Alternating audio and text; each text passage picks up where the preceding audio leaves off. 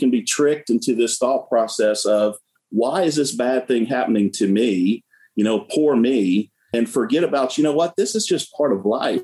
And I may not see it on Twitter. I may not see it on Instagram, but bad things happen to everyone. So I'm not going to be surprised when a bad thing happens to me, or get a mindset of, why does this have to happen? You're listening to Be That Lawyer, life-changing strategies and resources for growing a successful law practice. Each episode, your host, author, and lawyer coach, Steve Fretzin, will take a deeper dive, helping you grow your law practice in less time with greater results. Now, here's your host, Steve Fretzin. Hey, everybody. Welcome to Be That Lawyer. I hope you're having a wonderful day. I know that I am. Listen, if you're listening to the show, it means that you're interested in growing your law practice. It's not because you're bored or have nothing better to do. There's other podcasts you can listen to. So you're listening to mine, which means that you care about marketing, business development, organization, being inspired. And hopefully you're doing this in a place where you can either take notes or maybe some mental notes if you're driving. Obviously, don't take notes if you're driving. But as you know, Be That Lawyer is all about helping you, the lawyer, to grow your law practice. So today we've got a really, really good guest. And if you're interested in learning about how to be resilient, how to make it through tough times, I've got the guy for you, lawyer, author, master of resilience, Clint Schumacher. How's it going, Clint? Steve, I'm doing great. It's good to be with you. Thank you. Yeah, it's good to have you. And do me a solid and just give a little more background. I mean, we were just talking about the World Series of Poker and some of the crazy stuff that you've done and been successful with, but give us a little background. I think you have a really interesting background. Yeah, happy to do that. So I live in Dallas, Texas with my wife and 3 teenage boys. I've been practicing law a little over 24 years. I'm in a very niche practice. I do eminent domain work. So when the government comes to take property, we represent property owners that are in that situation. But then, Steve, I also spend a lot of time coaching football. I'm very lucky to get to do that and coach at one of our local high schools. As a result of that, started really studying, how do you coach young athletes to be resilient? Can you teach it? How do you teach it? What is the mindset to do that? And I began to notice not only did it impact, how I was coaching those athletes, but I began to see that professionals that I was working with, clients were working with, we really needed to have similar conversations. And so it began to morph into professional discussions. Man, it certainly impacted my parenting discussions. And quite frankly, it began to impact how I thought about tough times in my own life. Yeah. And so I don't know, I'm old as well, and I mean that nicest possible way, but we're similar. I know I was brought up with tough love. I was brought up in a world where, you failed and where you got beat down, whether it was a bully at school, whether it was, getting taken out in a soccer game or a football game. I mean, it was just a tougher time. And I feel like maybe now things have kind of loosened up, or maybe it's, everybody needs to win. Everybody gets a trophy. I don't want to be negative about it, but is it tougher to be resilient or tougher to be tough now? Steve, I think that's a really good observation. I mean, we did grow up in a different time, and we grew up with parents that had been through difficult circumstances. I mean, wars, depressions, all that type of thing. And we now live in a time where we're more separated from a time where the country was engaged in a long war, engaged in difficult economic times, although we've had some of those. And then really coming out of the last year, we've had this. We've all walked through the COVID situation together, and we began to really think about and talk more about how are you resilient, both in your personal life and then in your communities and in your communities of faith, and how are we resilient as a country? And so I began to see a lot more discussion around that. But yeah, Steve, I think that kids growing up today are growing up in a different environment. In many ways, that's very positive. But in some ways, we do less hard things than we used to, no doubt about it. How does the football and the working with kids, and then if you could take what you're helping them with to be resilient, and then how that translates into the legal space, how does that help lawyers to be resilient? Because I think we got to morph it over at some point, but I want to at least get the background, what you're helping the kids with right now. Yeah, well, you've hit the crux of the matter. So, one of the things that we deal with in athletics a lot is exactly what you talked about, which is failure. I mean, we've got to teach young athletes, one, not to be afraid of failure, because it's an important part of the learning process. But then two, how do you deal with a failure in an effective way? How do you get better from it? How do you get wiser from it? How do you get stronger because of it? And allow that failure to let you become better, as opposed to having the converse effect where you become worse or you even give up altogether. And really, I think the same thing is true in law practice. I mean, in law practice, we experience a lot of failure. I mean, there is a very steep learning curve. It starts as a young lawyer, but it doesn't change as you get to be more experienced in the practice. And I think it's very important for young lawyers who, particularly when they're starting their profession, they've had a lot of success. They did well in college. They did well in law school. They've landed the job.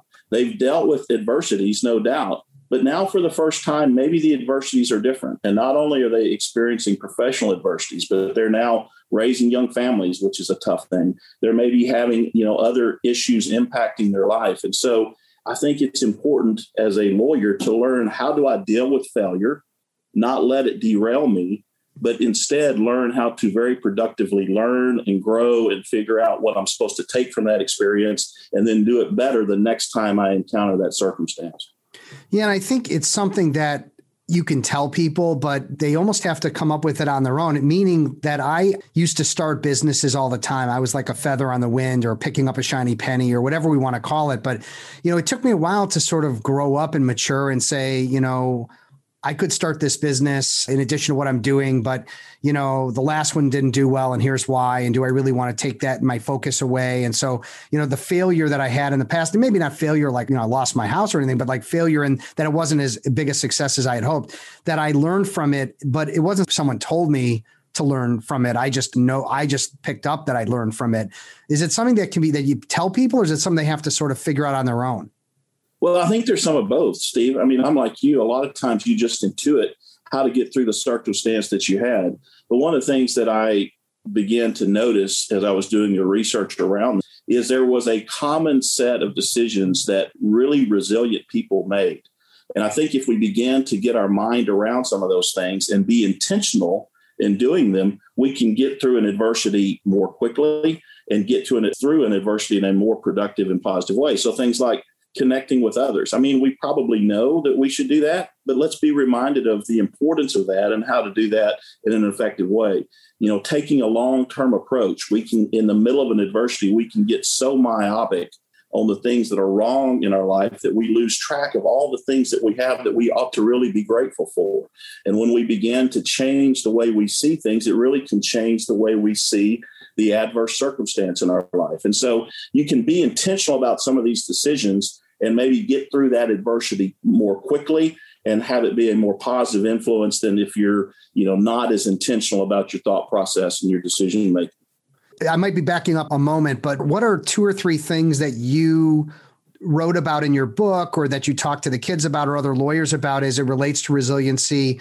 What are the top 3 things that you say, look, in order to be resilient, you have to, and then you fill in the blank there? Yeah. So number one, I think you've got to accept that adversity and failure is a part of life. Part of the danger in our social media driven world is we see the highlights of everybody's lives around us on Facebook. Very few people put the lowlights of what's happening on their Facebook page, right? Yeah, so we can be absolutely. And so we can be tricked into this thought process of, why is this bad thing happening to me? Poor me. And forget about, this is just part of life. And I may not see it on Twitter. I may not see it on Instagram, but bad things happen to everyone. So I'm not going to be surprised when a bad thing happens to me or get a mindset of, why does this have to happen? The second thing we've kind of touched on, which is the importance of really connecting with others who have been through whatever it is we are going through. It gives us hope that there's a way through that path. And it also gives us a roadmap to more effectively get us through a problem. And then, Steve, one of the things that surprised me, I think this is really powerful, is I began to see and was really touched by those stories where somebody took an adverse circumstance in their life and turned it into a compelling, motivating force for good in their life. And I tell the story about a couple named the Jacobs that had lost a baby very near to term. And they grieved about the loss of that child, as you would understandably expect. But at some point in the course of walking through that, they began to read about the circumstances of children in third world countries and the circumstances that they had. And they really took note of a specific orphanage in a country that had been torn apart by genocide and by a tremendous amount of violence. And there was a orphanage with several hundred kids that just lived in really difficult circumstances. And they decided to dedicate their lives to improving the lives of those kids in that orphanage. And they called their ministry His Chase, and the name of the son they lost was named Chase. And so they took their grief and rechanneled it into this incredible force for good. And later, during that process, the mother, Chelsea, said something that has always stuck with me. She said, in the process of walking through the grief over the loss of Chase and our decision to dedicate our lives to the betterment of these kids in the orphanage, my grief changed shape. And so when we can begin to take adversity in our life and change the shape of it from something that's negative, something that we dread, into something that propels us, something that compels us to make the world around us better, wow, that's really powerful. And that was something that jumped out at me as I was studying this and writing about it. Yeah, those are three really strong messages. Number one, accepting it, learning from it. Some people call it failing forward. I think that's really an important thing because, in business development and marketing, there's always failure. You're always going to try something and then it fails. Can you learn from it and either go a different direction or improve it and go the same direction better than you were before? The second point you made about connecting with others that have maybe been where you've been. So to not have a mentor, to not have someone in your corner that can walk you through, yeah, I had that same thing happen to me and here's what I did. And you can learn from that. And then obviously to take adverse situations and make them into a positive and make them into something that, as you said, compels you forward. I think everybody can pull something from their life, whether it was their life or someone they know, and work it in a positive way. And so I think those are all great ideas for, dealing with adversity. Is there something to be said about visualization? I know that's something that you try to incorporate. Can you talk a little bit about that? Absolutely. I think you've touched on something that's very important, which is the importance of what we think in our mind. I mean, we all say hundreds of words to ourselves every minute or few minutes. And when we become intentional with the scripts that we're playing in our mind, it begins to impact our actions.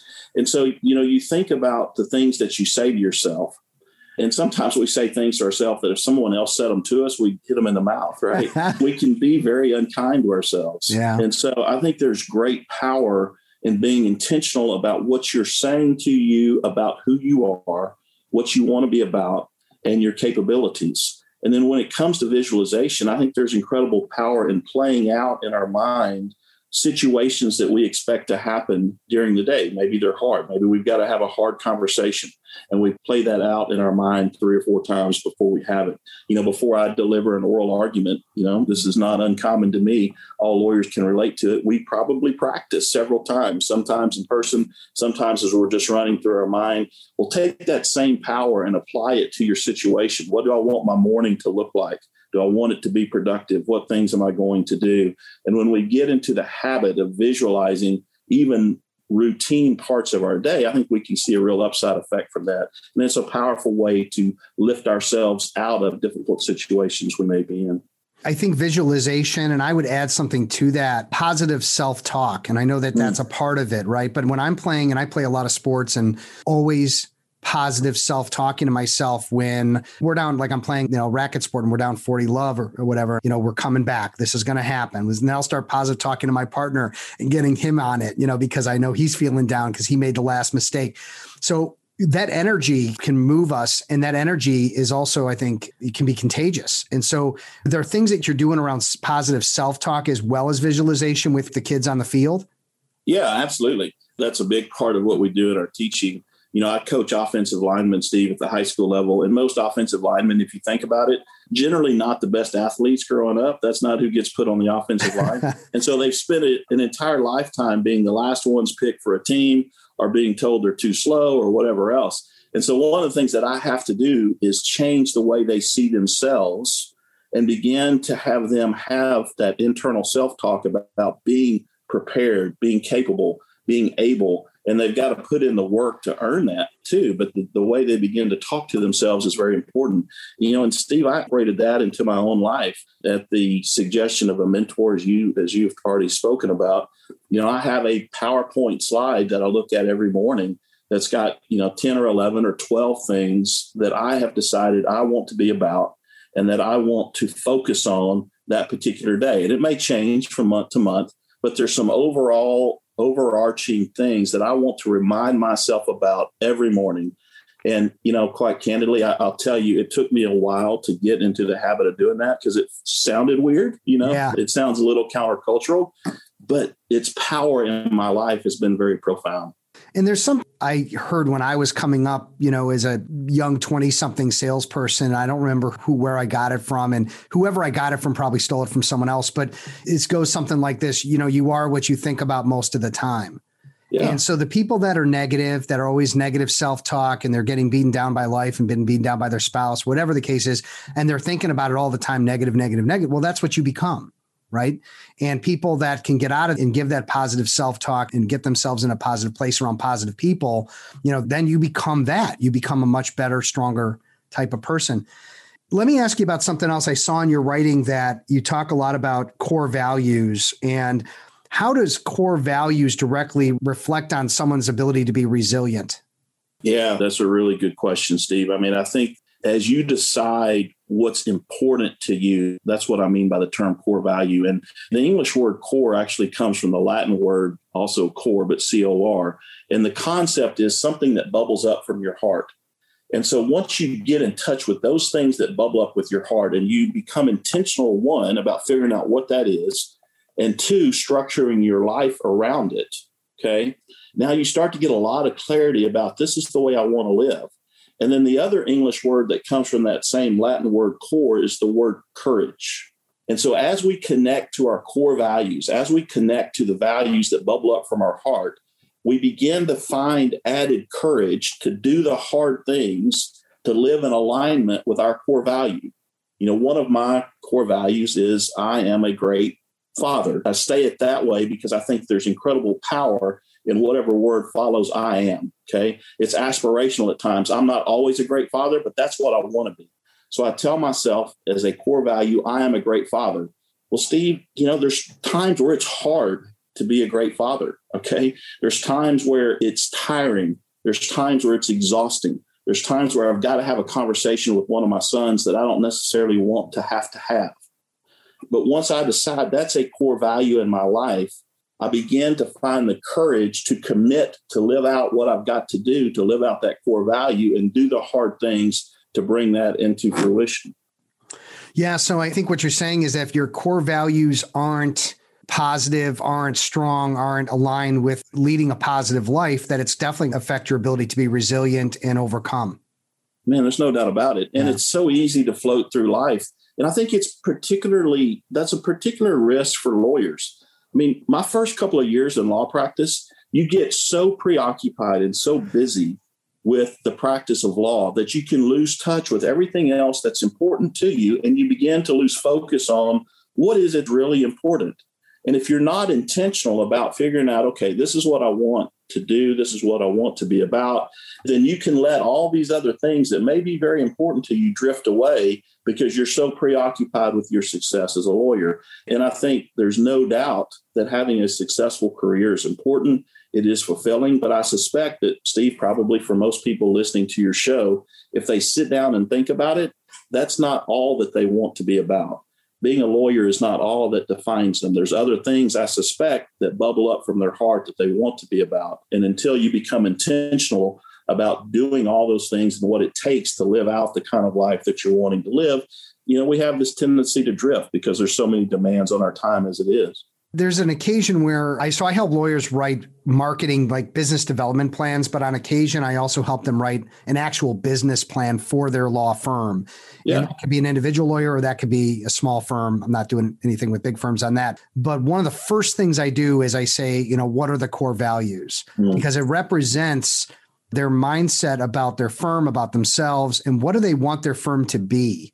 So how do you pull out someone's core values to get them to share what those core values are? And I don't know if there's direction involved in that or if it's just asking them the question.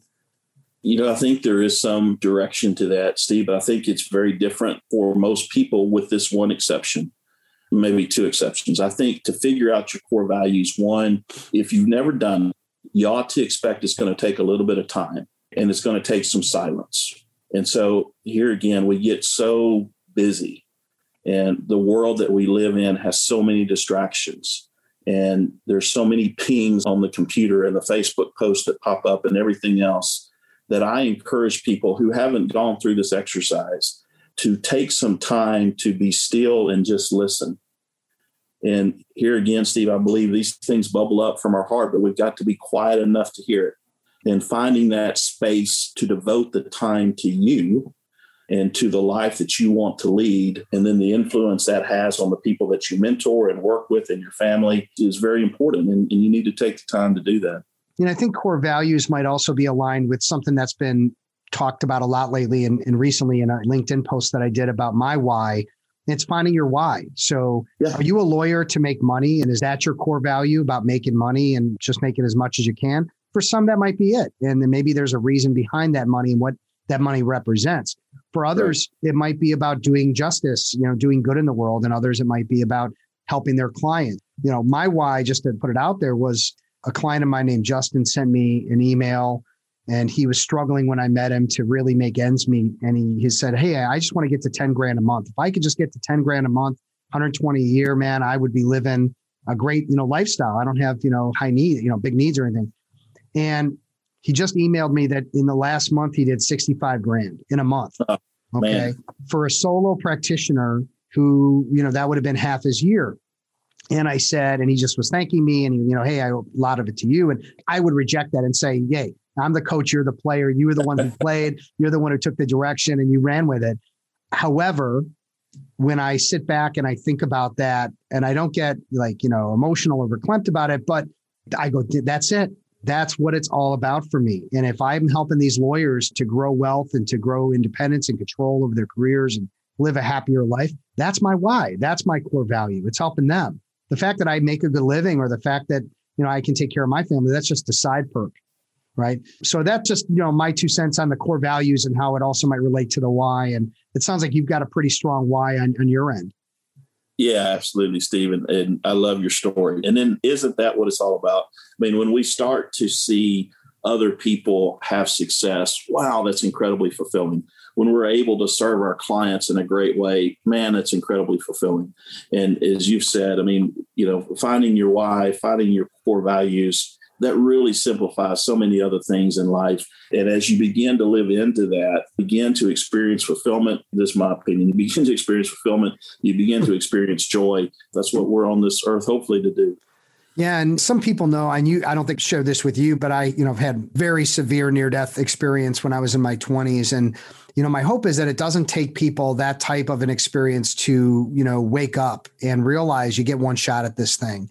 And you can blow 5, 10, 20 years of your life by not following what Clint is talking about, meaning, what are your core values, defining them and thinking about a positive direction to go or how to learn from failure. I mean, these are all life lessons that if you keep doing the same wrong things over and over, living life like you're taking it for granted. These are all big missteps that people, need to figure out maybe without a near-death experience. But, it's hard to kind of tell people that. It's almost something that, they have to kind of figure out.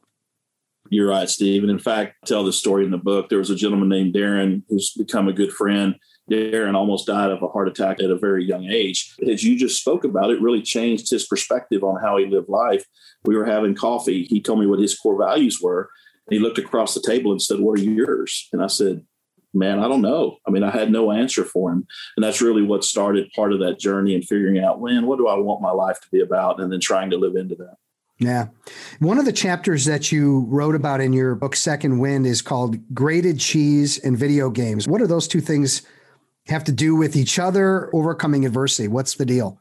Yeah. And it's kind of related to something we already talked about. I mean, I'm at that age, Steve, you probably are too, where we were right at the edge of the video game revolution, I'll call it. Had some great ones when I was a kid, played some more when I was a young lawyer even. But kids today, spend a lot of time playing video games. Certainly happens with the 3 teenagers at my house. And, one of the things about video games is when it's not going well, when you get surprised, you can just hit the reset button, right? And so a lot of our younger folks that have come up in that, they've got this experience where, hey, something's not going well. I just hit reset. And Steve, as you know, there's no reset button in life. Not that's that easy where you avoid the consequences. With the grated cheese, it really touches on something we already talked about. I was teaching one of my boys a few years ago how to use that cowbell cheese grater, cowbell shaped device where you take the cheese and rub it along the side. My mom taught me how to use that. And it dawned on me, I had never taught him how to grate cheese. And, you use that cowbell shaped device as you grate cheese, at least I did. You always, cut your knuckles, right? Because the cheese gets stuck and you run your knuckles across the side. And as I was teaching him how to use that and realized we never even have one in our house anymore because you can buy shredded cheese at the store for almost the same price. And to me, it was kind of symbolic of a lot of life. We've taken industrialization, globalization, technology, and we've got all these advances. And because of them, we do less hard things than we used to do. I do less hard things than my parents did. My boys do less hard things than I did. And in many ways, it's great because we can reallocate our time away from mundane, difficult tasks into higher value tasks that hopefully bring us more joy in life. But at the same time, those mundane, hard, difficult things are teaching tools like we've already touched on, Steve. And, as I say, our kids are doing less of that. And it just enhances the importance in not only our own life, but the lives of those we're mentoring and parenting and coaching, trying to teach these skills of resilience that they need to go through life in a really effective and meaningful way. Yeah. And, with kids in particular, my wife and I sometimes want to bulldoze or helicopter or all the different terms of how we make our kids' lives easy so they can just walk through. And, occasionally we stop each other and we're a good team and we go, you know what, this is something he wants to do. And we think it's a bad idea, but you know what, let's let him go ahead and figure it out. And he goes ahead and figures out, bangs his head in the wall and comes back and says, my head hurts. And we go, okay, well, that's what it feels like. So, but I think we need to do more of that. We need to let our kids fail, not just in a video game, but in real life, or let our, lawyers, fail in trying things. And again, if you can take a positive away from it, then it's going to be something that you're going to get more value out than if you're told what to do, or if you just get it swept away or out of your way. That being said, there's something to be said about shortcuts and following process and taking shortcuts if it makes sense. So, well, listen, this has been inspirational, Clint. This has been helpful. I think anyone listening should be feeling really good about they've got to take some next steps on developing resiliency, core values, failing forward, et cetera.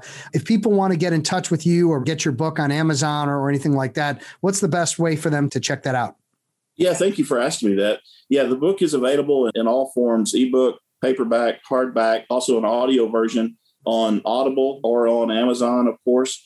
Or if you want to find out more information about the book or more information about me, I'd love to connect with you on our website, which is www.findsecondwin.com. And I put my email on there because really I'd love to hear from people that have read the book and to hear what they think about it. And if it has impacted how they live their life, man, that'd be a great encouragement to me. Yeah, and we'll throw some information in the show notes as well. So listen, Clint, this has been terrific. You've been terrific and really appreciate you being on the show and taking some time for me and the audience to share your life stories and expertise. It's just very grateful for having you. I'm honored that you let me on the show. And let me say to you, I love your content. It's really helpful to me in my law practice and building my law practice. And I'm a big fan of what you do and what you're putting out in the world. So thank you. Wow. Listen, man, my pleasure. Again, if you're listening to this show and you've listened to past episodes, don't be shy about liking it, sharing it, giving me some props and great guests that I have, and, get more lawyers to work towards that goal of being that lawyer, someone who's confident, organized, a skilled rainmaker, grow that law practice. There's no time better than now. So get to it. And listen, everybody, take care, be safe, be well. We'll see you again soon. Thanks for listening to Be That Lawyer, life-changing strategies and resources for growing a successful law practice. Visit Steve's website, fretzin.com, for additional information and to stay up to date on the latest legal business development and marketing trends. For more information and important links about today's episode, check out today's show notes.